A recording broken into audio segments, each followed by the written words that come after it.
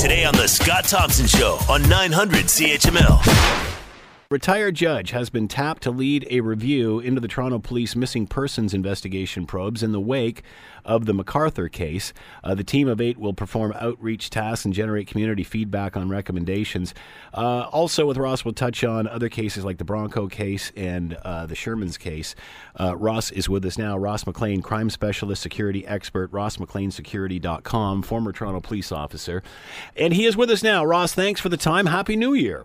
Yeah, it's a new year anyways. Hopefully it'll be a happy one. Hopefully, it'll be a change of heart for some as we move forward. All right, let's start because it's the latest news with the Broncos bus crash. Of course, we remember how this gripped the nation and the world when these boys, I guess male and females, lost in this tragic accident. The truck driver that was involved in the accident has been convicted today or entered a guilty plea to the 28 charges. Your thoughts on all of this? I guess there's nothing surprising here, is there? Well, there's nothing surprising. I mean, good on the person for doing the pleading guilty.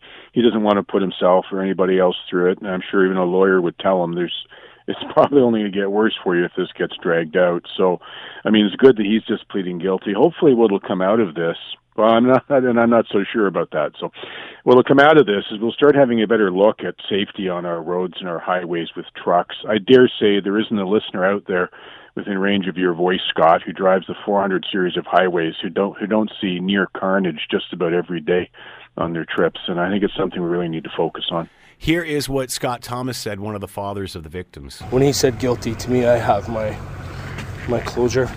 If he sends a day, if he spends 10 years, time is irrelevant. He was guilty, he acknowledged that. That's all I needed to hear. The rest of the sentence doesn't matter to me. It really doesn't. It's not going to bring Evan back. Boy, that's a valid point, Ross. How does one balance justice here when there is such a tragedy? Obviously, this person made a horrendous mistake. That being said, even the parents are saying, as long as they know what's happened, the investigation is completed, which is why we have to do these things. And many said the same with the MacArthur case. How many times do we have to go over this, or the Della Millard case? How does this provide closure for victims and their families? Well, I think the father in his particular case said it there. He wanted to hear it said.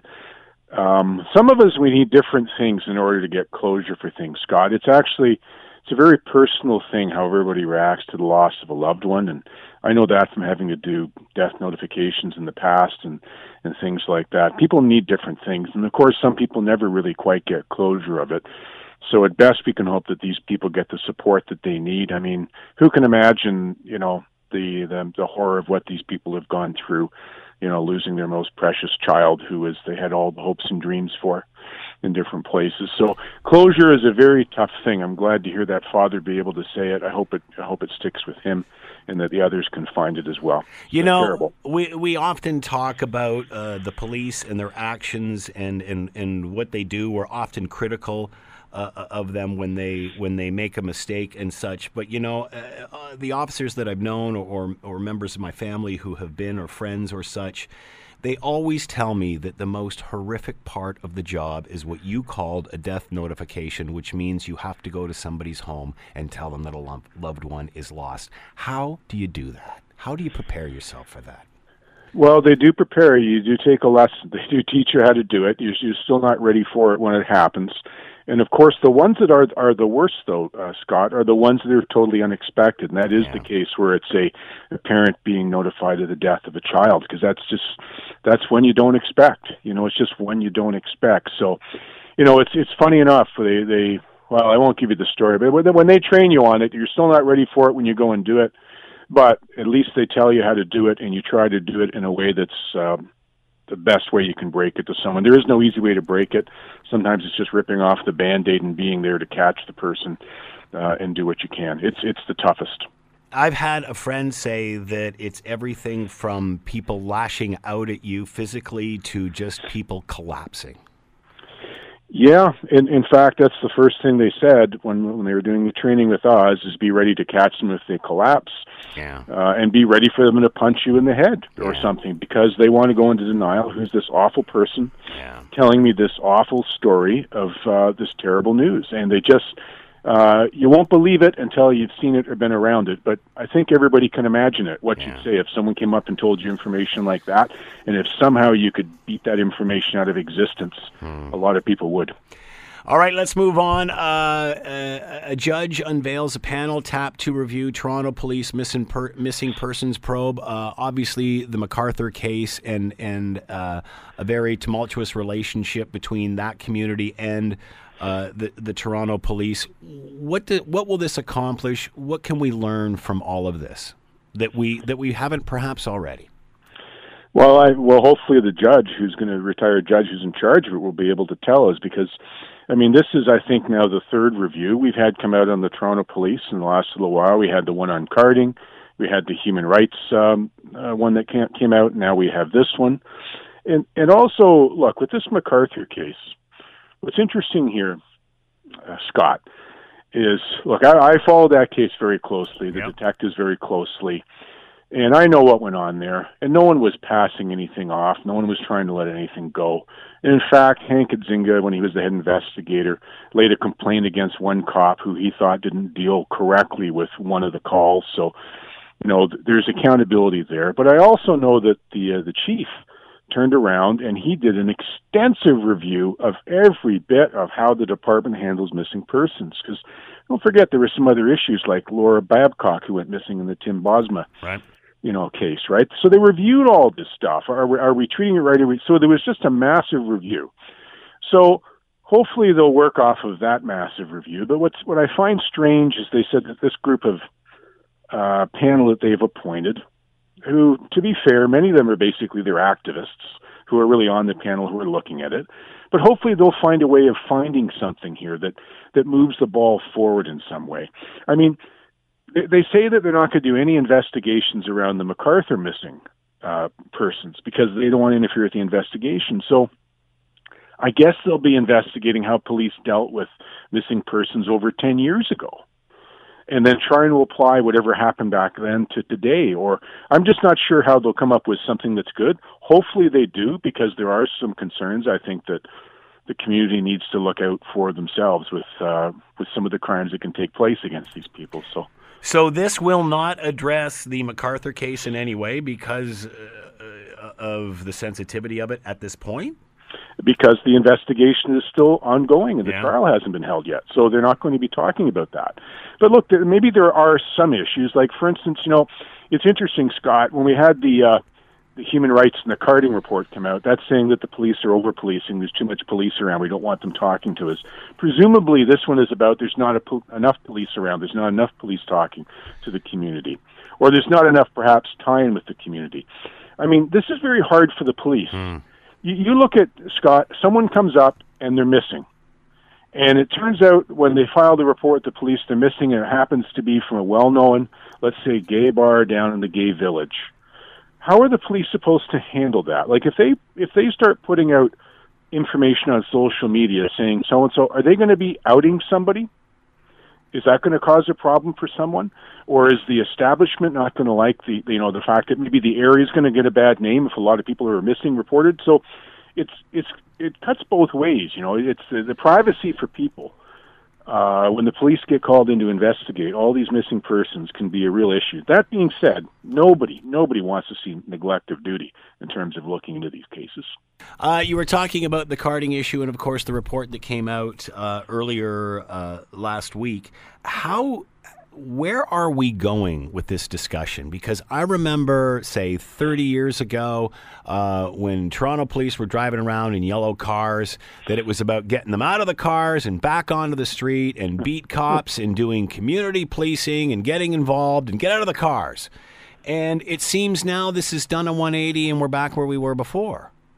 So where is the happy medium? I mean, I guess nobody wants to see somebody carded in the respect that they just walk up to say, hey, who are you? What is your name? I'm going to write it all down and stick it in my pocket. But where's the fine line between that and a couple of cops walking a beat and saying, hey, what are you doing? Well, because clearly they've stopped doing that because they're worried they're going to get in trouble. So where's the happy medium, Ross? Well, I think we're going to have to wait for this the current provincial government to come out redo this regulation and say what you just said, which is we want to have a happy medium, we want to have a happy balance. There can be nobody who's happy with the level of carnage and murders and shootings that are going on, stretching from Hamilton to Toronto. It's ridiculous what's going on, and the police are only doing what they've been told to do or not to do. But it's just unacceptable. We'll see if we get back to it. I mean, the way the regulations are written, I talked to Mike McCormick, about head of Toronto Police, and he said, "No, we're not worried about it. Hey, carding's done. We won't do it. They don't want us to do it. We won't do it." And you have the judge, who I think did a lot of doublespeak in his report. He says street checks are good, carding is bad. Well, why is he playing with the words? We all know that random carding of people for no reason doesn't do anything. There won't be a police officer who would tell you that forever, but it's doing the intelligence-led checking that's needed. So I'm not sure that we're going to get to the balance. There's a big job in front of it for everybody, but it's going to be paid for with blood in the streets. I remember I was reading some of the material that the judge had released, and there was a piece, and I'm paraphrasing this. He said in reaction to what you just said, he said there was not enough benefit to outweigh the social cost. So in other words, he didn't say it wasn't good. He just said the public backlash on this is so great that it's not outweighing the benefits from it. So that leads me to believe that the idea of talking to people is a good idea. What we're doing is the process is wrong. The procedure is wrong. So, I mean, again, how do you bridge that gap?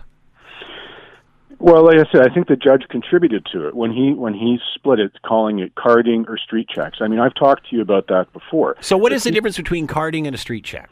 Well, he defines carding as being totally random, stopping of everybody for no reason whatsoever. So Scott the cop jumps in his car, says, "Let's drive down to the plaza and just grab someone and get their name." Right. He says that's no good. That's a waste of time. I think everybody agrees with that. Yeah. But Scott the cop goes to where there's been a lot of shootings and human trafficking going on, a lot of drug dealing, and sees some guys all hanging out and scatter when he shows up and decides to get a couple of them and find out who's hanging out with who and takes down the info. That's good. He says that's good. Well, that's what carding, as it were, always was, but it's been labeled carding is something bad, so we'll just have to call it street checks now, and then it'll be okay. We'll just change the name. We'll rebrand it is what we'll do, I guess. And, yeah, and now it sounds like it's arbitrary, that you could just stop anybody for any reason, and it seems that we've gone from one extreme to the opposite. Well, as we've done with the drinking and driving, right? You can be stopped. That was exactly the comparison I was thinking of, and it's interesting that we allow that, but we don't allow this. I think we have to get back, Scott, honest to goodness, where we have to get for 2019 is get back to the community and to the family and to how we live and get away from all of this political identity talks. I mean, good point.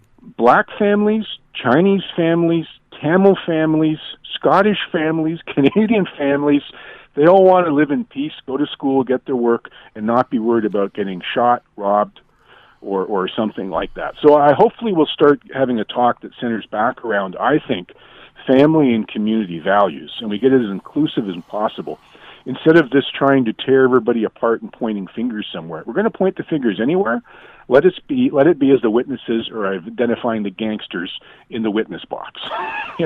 How does and again we're focusing this on Toronto because they're the biggest and that's where all of this appears first, but it's coming to every other smaller Canadian city. So how does Toronto Police move forward from this? How does the Ontario government move forward on this? Well, look, I think, and you're right, it's easy to say Toronto, but it's not just Toronto. I look at Hamilton, and I see the violence that's gone on in Hamilton the last little while, and every major city in between. And you look at the coppers in those cities who have to deal with the same issues. A Glock that gets fired off in downtown Hamilton isn't a whole lot different than a Glock that gets fired off in downtown Toronto.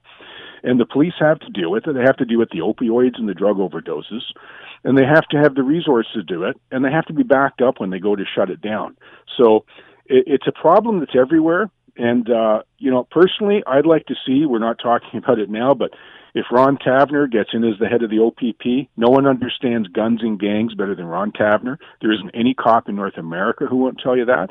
And maybe we could get a provincial sort of unity going here on cleaning this stuff up, because these gangsters are in every city and town in Ontario. So you're a supporter for Taverner for the OPP commissioner? He understands it. He's been working organized crime and bad guys since before I was born. They say that he wasn't qualified, but the fact that he was doing that with Toronto Police Service, does that elevate him above others? He's done it with just about every police force in North America. He's worked on every special squad. He's directed the people who does it. He understands it better than anybody. And, the best thing about him, and I'll just leave it at this, I'm not here to be a cheerleader, but He's one of those guys who, if you're working for him, and he says, go climb a mountain of broken glass for me, you do it with a smile on your face, because he leads, he backs you up, and he wants to see the problem solved. And I think, he'll be a big help for morale. I heard a lot from OPP coppers about their morale, too. They're not the most happy guys in the world. That was my next question, because you've spent time in the rank and file. Obviously, if you're in the OPP and you're trying to make your way up the ladder, are you happy with this? We've seen, some disgruntled people in regard to that in their comments. How does this play within the rank and file of both services? Well, the rank and file that I heard from the OPP are actually rather dismissive of their current leadership. They've been a club for far too long, and they're the ones who came out and got all upset when someone in their club didn't get in. And there was a lot of, let's put it this way. There's one former OPP guy who's called for an investigation into some of the leadership there and some things that have not been looked into. So, they're not a happy group there. Everyone I've talked to likes Ron. They understand him. They know he's for the meat and potatoes, frontline police officers who work with the community. And you won't meet anybody. I promise you won't meet anybody nicer than Ron Taverner when you meet him. You also don't want to commit murder in an area he's responsible for, because he will find you. Can't let you go without getting a final comment on the case of Honey and Barry Sherman. Last time we chatted about this, a reward was offered. Anything more on this? Are we going to keep the silence right into the next year? Well, I think we'll have to wait for the report to come back from the Hubble telescope looking into the black hole. There seems to be this investigation. Oh, my. Because nobody is talking. No one's coming out. Last we heard was the family's private team coming out, offering the large reward for it, supposedly getting information on it. They've moved that one lead investigator. She's being moved and promoted to go work, I think, in the Communications Bureau. So somebody new is going to have to come in. So it certainly doesn't sound to me like they're hot on the trail of anything. That's just my opinion. I don't have any knowledge on that. It doesn't seem like they're hot on the trail, but still, this is a double execution homicide of some of the wealthiest people we could have in this country, that's for sure. Ross McLean has been with us, crime specialist, security expert, former Toronto police officer. RossMcLeanSecurity.com to find out more. Ross, as always, thanks so much for the time. Much appreciated. And let's think of the family for this 2019, Scott. The Scott Thompson Show, weekdays from noon to 3 on 900 CHML.